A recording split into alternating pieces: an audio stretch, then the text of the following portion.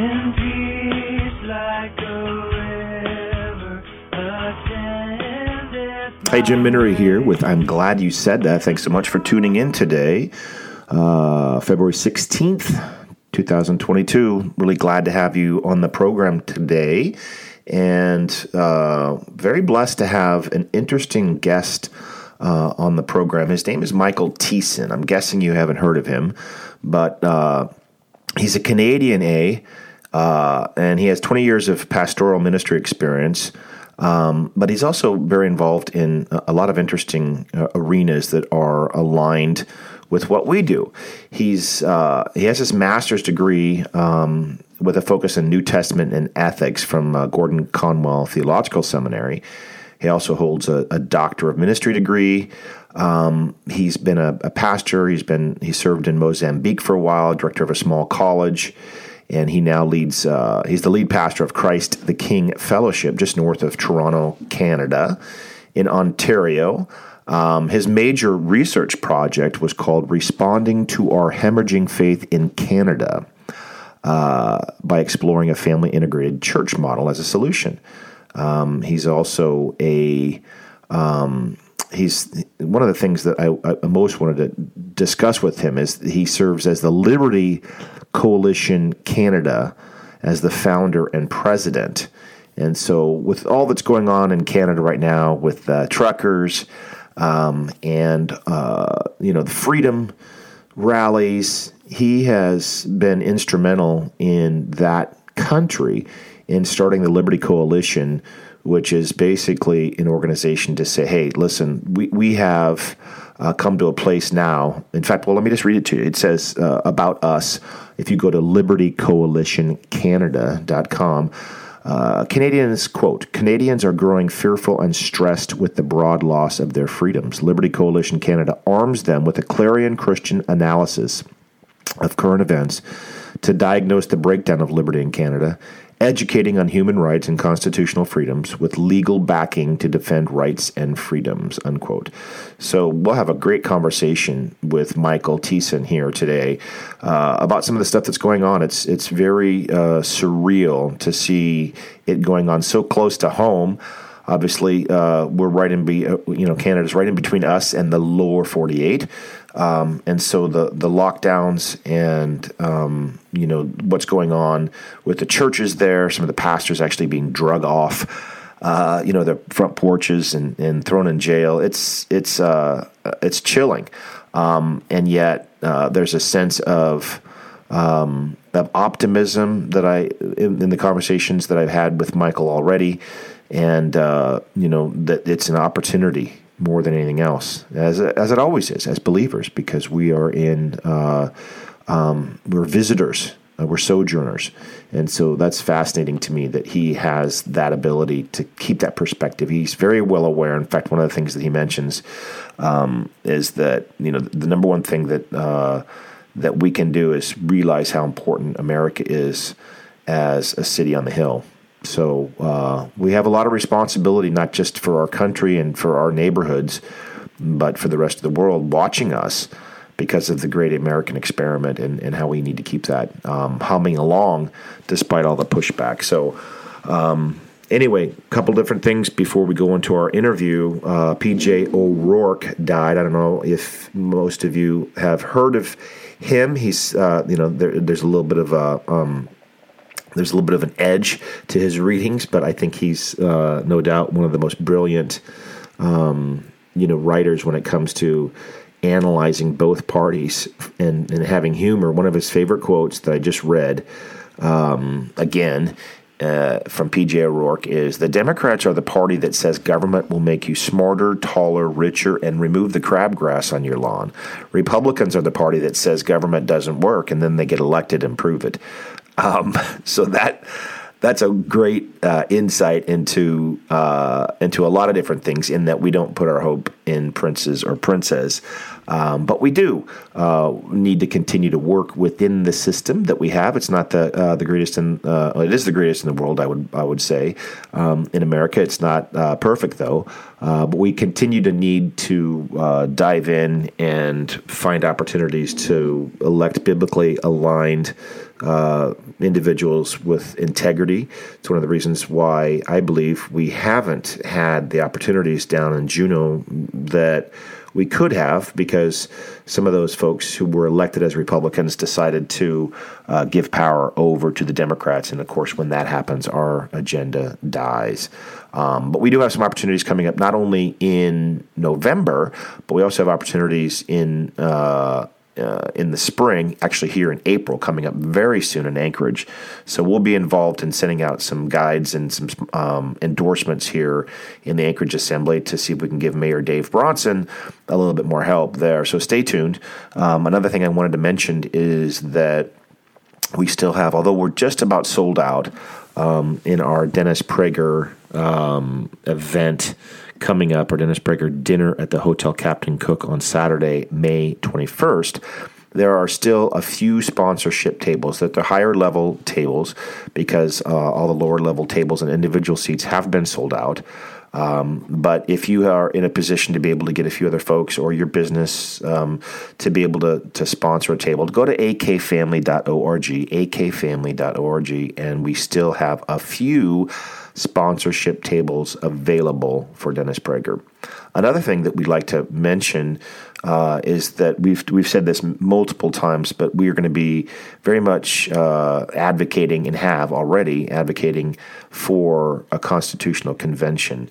And we can go into great detail about that, and have in at other times. But just suffice it to say, the life issue, the school choice issue, and judicial reform are the three primary reasons why we are so interested in doing it. Yes, there is a risk, but there's always a risk when you elect people who's going to get elected, and yet that's part of the process. And we've reached a place right now where there's a lot that we simply cannot do without this convention taking place, and it's a massive hurdle, but it's one that we've elected to take on. And so one of the things that we'd like to be able to do is have a couple interns over the next several months up until November, and that's everything from research to marketing to direct phone calling, admin stuff, all sorts of different things. But so if you have a student that you're aware of that is either in college or even high school, we can provide credit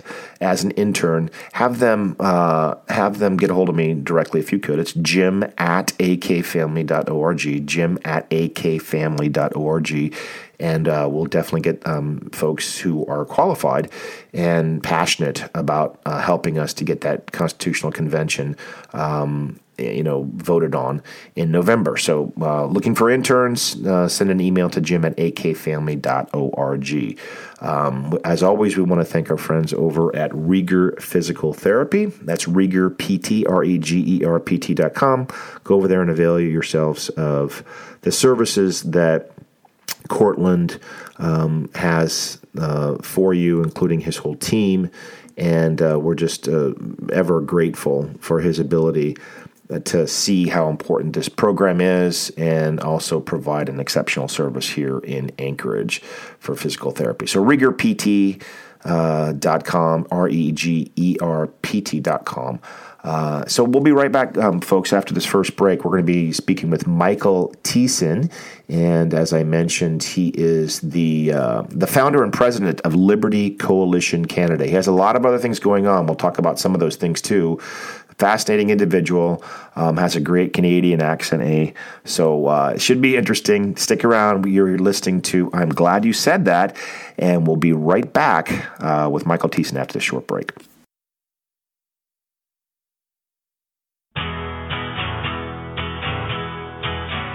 When peace like a river ascended. Hey everybody, welcome back. It's Jim Minnery on I'm Glad You Said That. Fascinated to have my first international guest on board, Michael Thiessen. Welcome to the show, and thanks so much for taking some time with us today. Oh, it's great to be on with you, Jim. Thanks for having me.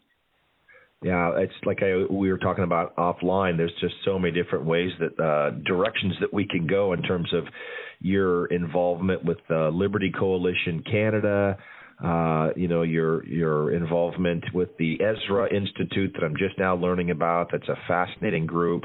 So many different things going on, and they all look like they're God honoring. So I can't thank you enough for your influence in Canada. And for folks, I'm guessing most of them don't know you that are tuned in today. So maybe give them the quick bio of what brought you to the place where you're at right now, and how the journey has brought you to this place.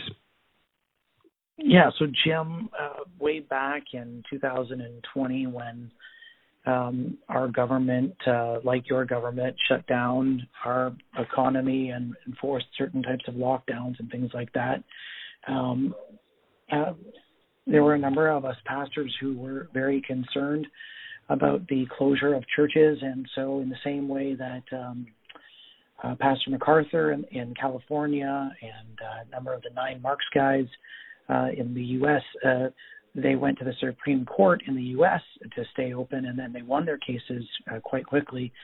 In Canada, we still have not yet been to court, and so a number of us have kept our churches open, and for keeping those churches open, we face fines up to 3 years in jail and up to $300,000 in fines. And so a group of us decided to join together and strategize together and try to support one another, and we formed what's called the Liberty Coalition Canada, which has turned into a movement that basically tries to analyze from a Christian worldview what's going on in Canada, and also at the same time provide legal support and advocacy support for those people who are trying to stand up. The U.S., I believe, is wide open right now, Jim, and yet here in Canada we remain in significant lockdowns. And just yesterday, on Valentine's Day, our Prime Minister declared a state of emergency, equivalent to a War Times Measures Act, in order to shut down a peaceful protest of Canadians who have said, after 2 years of mandates and lockdowns and masks and forced vaccinations, that they've had enough. And so our government has responded by not listening to them, and has responded by saying, well, no, we're going to declare a state of an emergency nationwide. And so Canada is in a terrible position politically right now. We're in a terrible position when it comes down to law enforcement. It is like living in martial law. People's bank accounts are now going to be reviewed and potentially frozen by our government. And so Liberty Coalition Canada and myself, we've just been trying to stand up and investigate the truthful scenario, the truthful information, and act upon that according to God's word.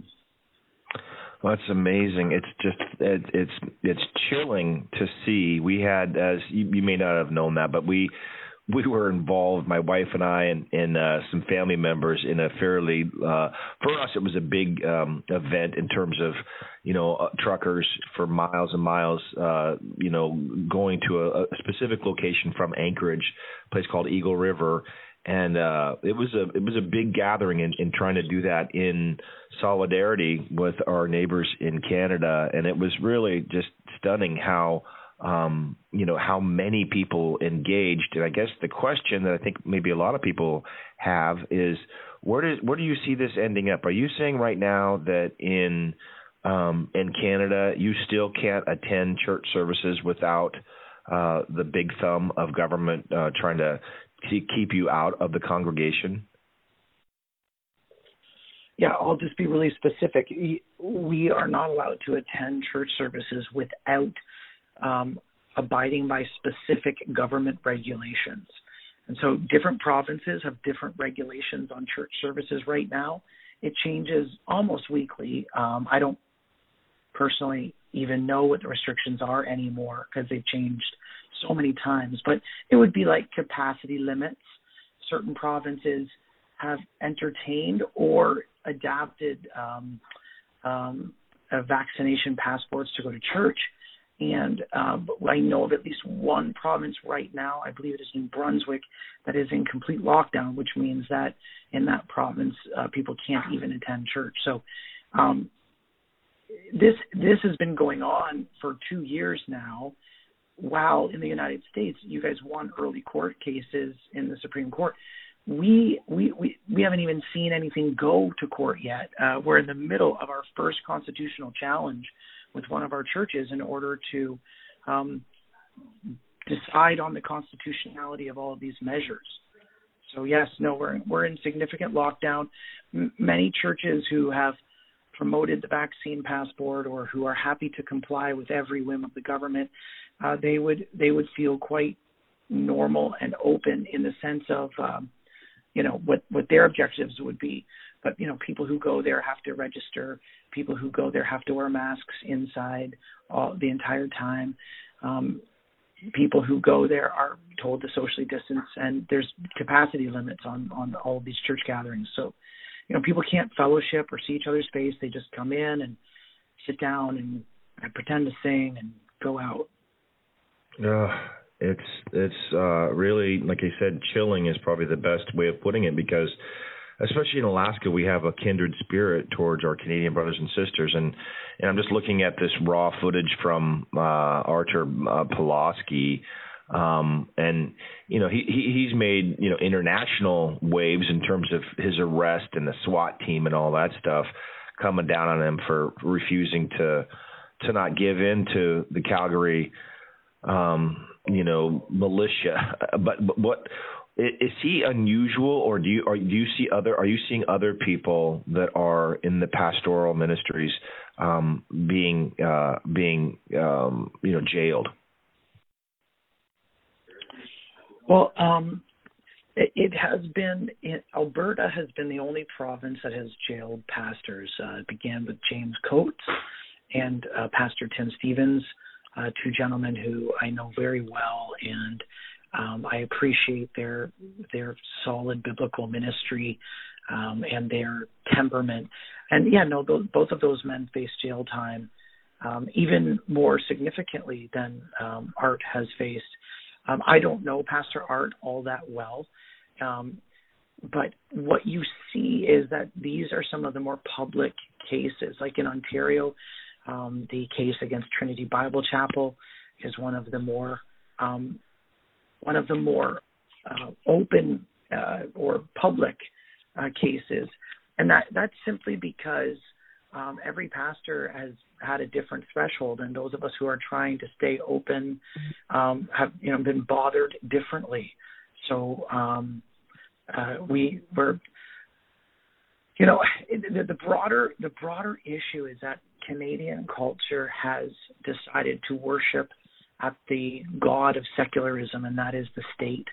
And so in denying God's word on how we are saved by Christ through faith, by denying God's word on, listening to the moral will of God, the eternal moral will of God expressed in the Ten Commandments and then codified in civil law, our country has now turned, and they've put all of their hope in secular experts, and those secular experts all have their own political will.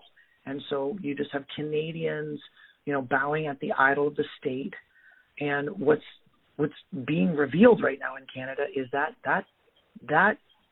state idol, our Prime Minister, Justin Trudeau, he has great hair, but he's got horns coming out of his head, and he is an idealist.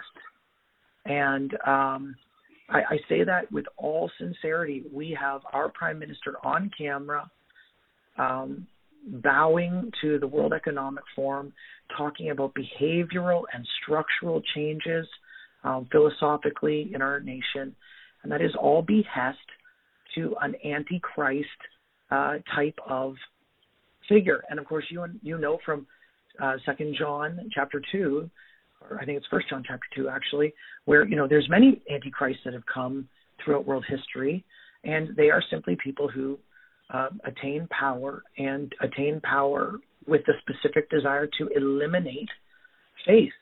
And our Prime Minister would fit in that category. And unfortunately, our nation bowed to him. They voted him in.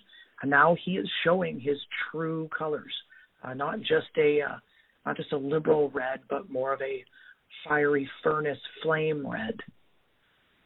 Well, it's very intriguing to think of all, like you said. It's like Satan brings up these individuals throughout the course of history. I believe Adolf Hitler being one, and you can go on and on and on about different leaders that have been brought up testing, because he doesn't know when ultimately when Christ will return and the battle begins and rages, but it's like he's testing. And I'm just very curious as to your take. We're going to take our first break here in a minute, folks. We're visiting with Michael Thiessen. He's involved in a lot of different things. We're talking about the Liberty Coalition and, obviously what's going on in Ottawa, but there's all sorts of history here that we can address, because we've watched it from afar, always saying, hey, what happens in the UK or what happens in Canada is coming our way. And a lot of times that has played out in terms of same-sex marriage and, other very liberal policies. But I want to talk a little bit more about just the church in Canada when we come back. So, folks, stick around. You're listening to I'm Glad You Said That with Jim Minnery with Alaska Family Council. We're speaking with Michael Thiessen of Liberty Coalition Canada and a bunch of other groups. We'll be right back.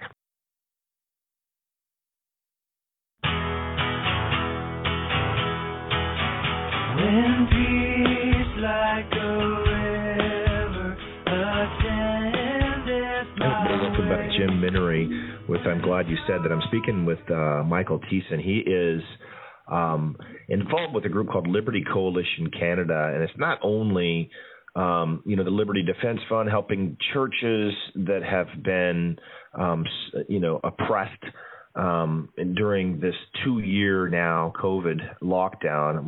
You can think of the worst place in America, whether that's California or New York. Canada is that on steroids. And, but yet we still have, just like in every country, we have followers of Christ that are having to deal with this. But, I guess one of the things that a lot of people are curious about is, do you see, because I have read some pieces to say that Trudeau has awoken a giant in Canada. We're always kind of going back and forth with 50-50 in America, where, okay, well, next election we'll get someone back in office that's gonna represent our values and protect our religious liberties and that kind of thing. And of course, now we're not at that place with President Biden. But do you see Trudeau's time being numbered, or do you see this emboldening him and those who support him? This is a major battle for worldviews, and so it's really, really hard to say. 2 days ago, I tweeted out that I felt like Justin Trudeau's days were numbered, and 2 days later, based upon how he's responded, you just wonder, if Canadians, continue to stomach this socialism. The difficulty is right now is that the church is not unified, and so when you say that Trudeau has awoken a giant, there's still many, many, many, many churches. We've been dealing with the marketing scheme of pragmatism. The customer's always right. Tell people about Jesus in a way that's palatable for them. Even in the United States, Tim Keller just tweeted out a number of days ago, about how this individual shared their faith, and they shared it in a way that was palatable for the culture. Evangelicalism has been confused by the idea of pragmatism versus pastoral theology. And the evangelical church has been confused between rationalism, living by reason, and presuppositionalism, which is living by faith and reasoning out of your faith. And these are very important issues whereby it's being revealed in Canada that the church is divided. So even though Trudeau keeps pushing a real socialist agenda and qualifies that agenda and gives witness to that agenda through absolute false testimony, like lying, from start to finish, whether it was the medical evidence or lying about what's going on with the protest, the trucker convoy. So all of this has a church in Canada confused. And so we're reeling from that. And I don't know if he's awoken a giant, because I still look around my area and the pastors are still very silent, or they're against us standing for liberty. There's a great division in the church. So I just think that the church in Canada is just teetering on the cliff of falling off the cliff. We'll see if there has been momentum in the greater Canadian community, who just values that God-given, God-created norm of desiring liberty.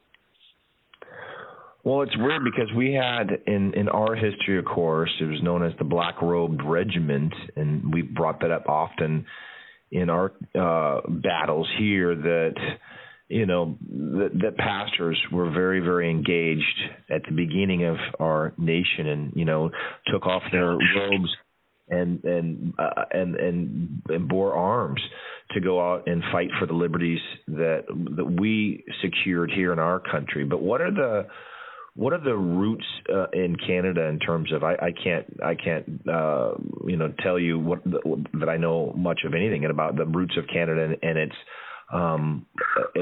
establishing itself as a place, as a beacon for freedom of those first freedoms, was what John Adams called them, the religious liberty and the ability to worship as you see fit. Is that something that's enshrined in the founding of Canada? There are two key differences to Canadian history than American history. First of all, Canadians did not fight for independence.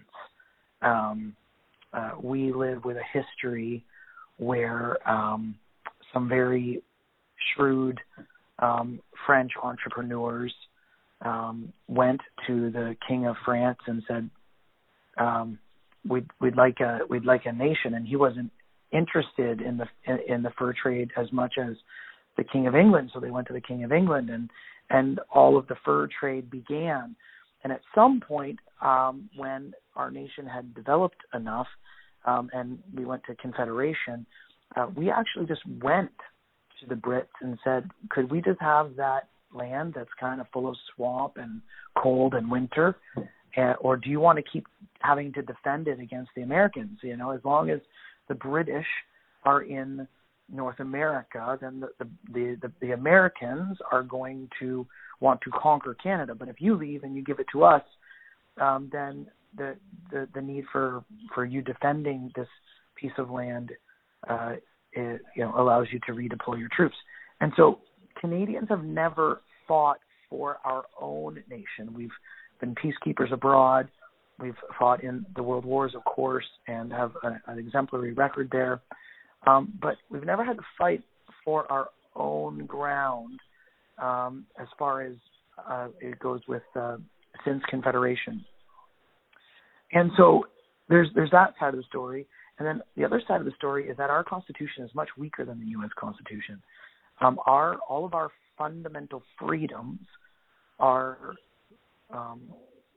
limited with a clause in our Constitution that gives permission to our government to ramrod over those rights if they have justifiable, demonstrable evidence that they should do it.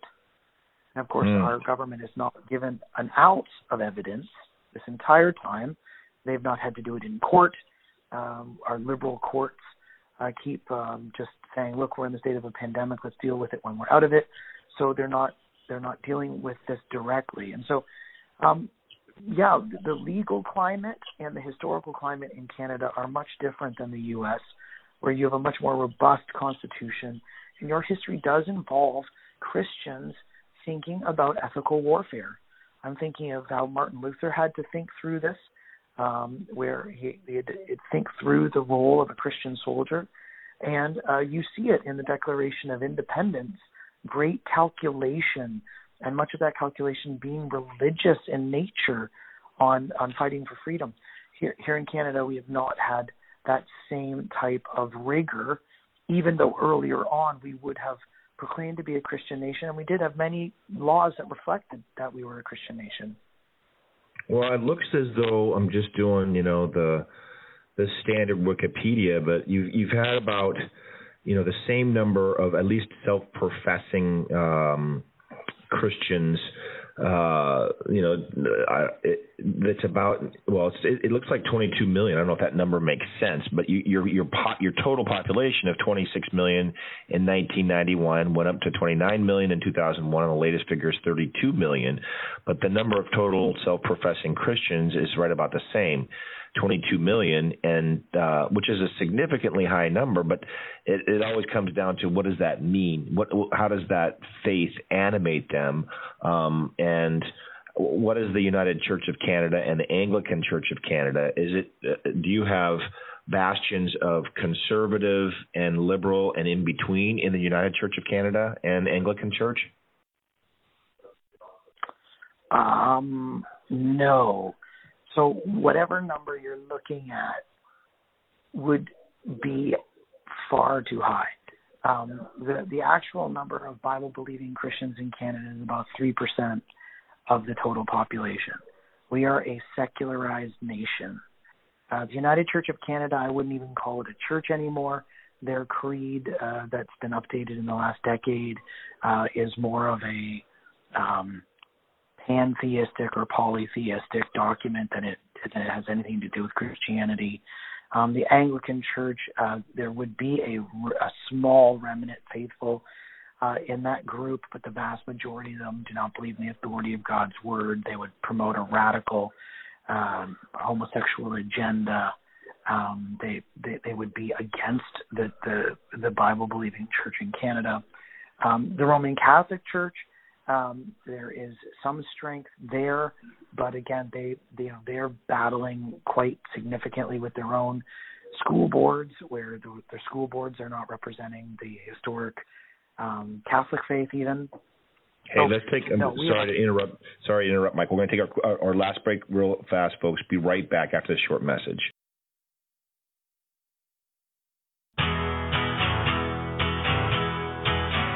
When peace like a river ascendeth.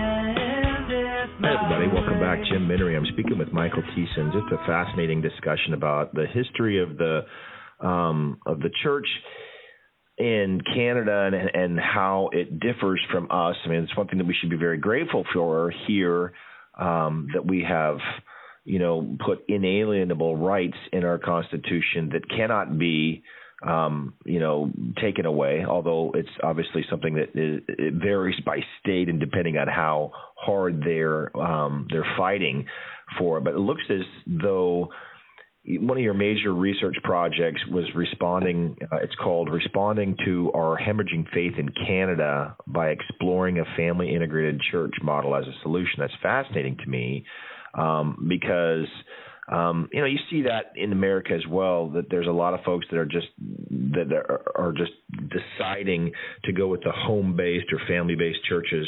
What does that mean when you say a family integrated church in Canada? Yeah, so this is a conversation that I've been having in Canada and in the U.S. for over a decade.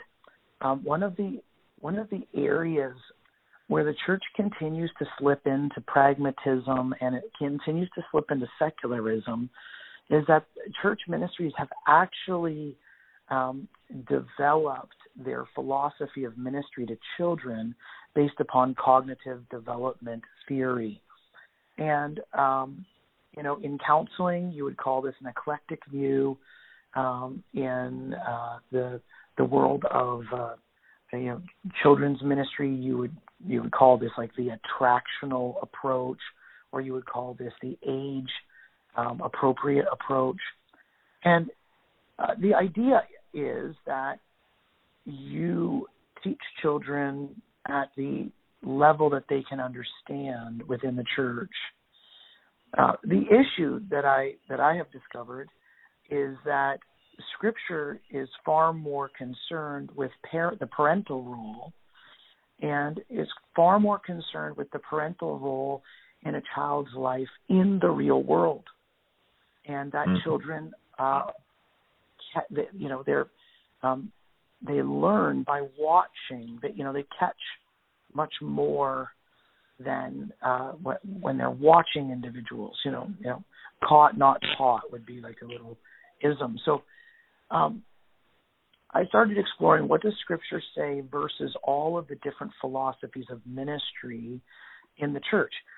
And what I discovered as a senior pastor and within my writing, and so within our experimenting at the church, is that it is significantly important for pastors to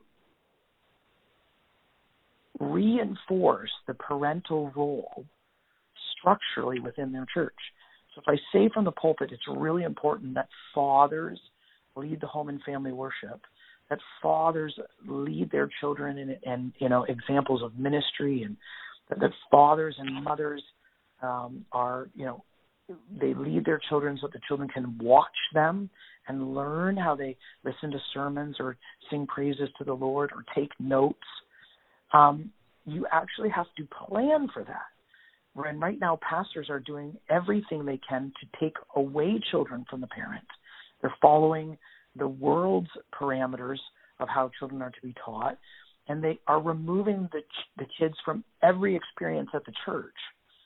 And so what's happening is we have a generation of young adults, and we've been having this for a number of generations. Ken Ham's written a great book called Already Gone, where young adults don't know how to mimic the faith of their parents because they no longer have the faith of their parents, because they've been shaped by entertainment and they've been shaped by the lowest common denominator. I know I've been rambling on. I'll just finish this point with this one thought. Not only when we're trying to do age-appropriate training in the church, but then you have these young, zealous youth pastors or evangelists who say, yes, but we can't teach robust Christian worldview in the church, because what if we have a non-Christian come? So not only do you have age-appropriate learning that removes children from the parents' presence, but then you have teaching that is always to the lowest common denominator of child who is in the room, which is usually a basic gospel presentation, but nothing about developing a resilient young adult who understands how to apply Scripture in the real world, because they haven't watched their parents, they haven't walked with their parents, and the content by which they are being taught is frivolous almost. Well, I couldn't agree more with you, Michael. The reality is that, I have three kids in my small town of Anchorage, Alaska, that go to three different private schools, all three Christian schools, but for whatever reason, it's a different fit for each one. But they're great schools. It's just that I can tell you pretty much in no uncertain terms that a robust Christian worldview is not being taught. We happen to deal with this issue as a ministry, and so my kids are sort of immersed in it, with my wife and I both involved in the ministry. But from a perspective, certainly they're being taught the exact opposite of what their faith is in the public school setting, and that's why we don't have our kids in public school anymore. But even in the private Christian school level, and certainly in our churches too, I could say that the majority of the youth pastors probably are not teaching a Christian biblical worldview and apologetics training to our youth, and so they're in the church. And so how can we expect them to compete in the marketplace of ideas when the culture at large is so against them in every capacity, and we're not even teaching them? I love the fact that one of the things that you're involved in is this Ezra Institute, and I'd like to maybe even have you on again at some point and talk specifically about that. But it looks as though, I just love these 4 points. It says that the Ezra Institute, we're working to restore gospel confidence among God's people, renew understanding of the scope and power of the Word of God, rebuild a Christian philosophy of life for every sphere, and recover a message of redemption that claims all of creation as the theater of God's glory. That's a beautiful statement. And one of the things that I'm fascinated with is that you have this Worldview Youth Academy to address some of those issues that you've talked about. I just think it's wonderful that there are opportunities for our kids to be able to do that, but it's not an at-large thing that it's just going to happen unless we are much more proactive than we are now. And what would you say to a Christian here in America who's feeling overwhelmed by these mandates, the reality that our faith is becoming more and more marginalized, that they're feeling, basically being pushed to the fringes of society? What kind of encouragement would you give to a Christian here in the United States? Well, I would give two specific encouragements. The first one is a little bit of a slogan: "Save America, save the world." And what I mean by that is the U.S. has enough historic roots and enough cultural capital still to be a beacon, to be that. I won't say the whole nation, but for the Christians and for those who can influence culture and can influence the world, to be a salt and light. They can. The U.S. can still be a nation on a hill that cannot be hidden. And if I truly believe that if the U.S. were to fall right now into liberalism and secularism, the way that the rest of the world is going, then the decline of Western civilization would run really, really quickly down a very steep slope into a burning cauldron of fire. The second thing I would say is that train your young adults with worldview training. That is why I'm a part of the Ezra Institute. Dr. Joe Boots, the founder of the Ezra Institute, he's a good friend of mine. He started noticing that questions in culture were being posed differently to people. So instead of saying, "Hey, can you prove that the Bible is reliable?" the question was like, "I don't care whether it's reliable. The Bible is oppressive because it teaches us only certain forms of sexuality." And so you have to. The reason why the questions have been changing is because culture has been changing, and the reason why we train young adults is because we need to regain a confidence in Scripture and a worldview that gives them a hope and a vision for the things of God, rather than just being duped into all of the lies around them.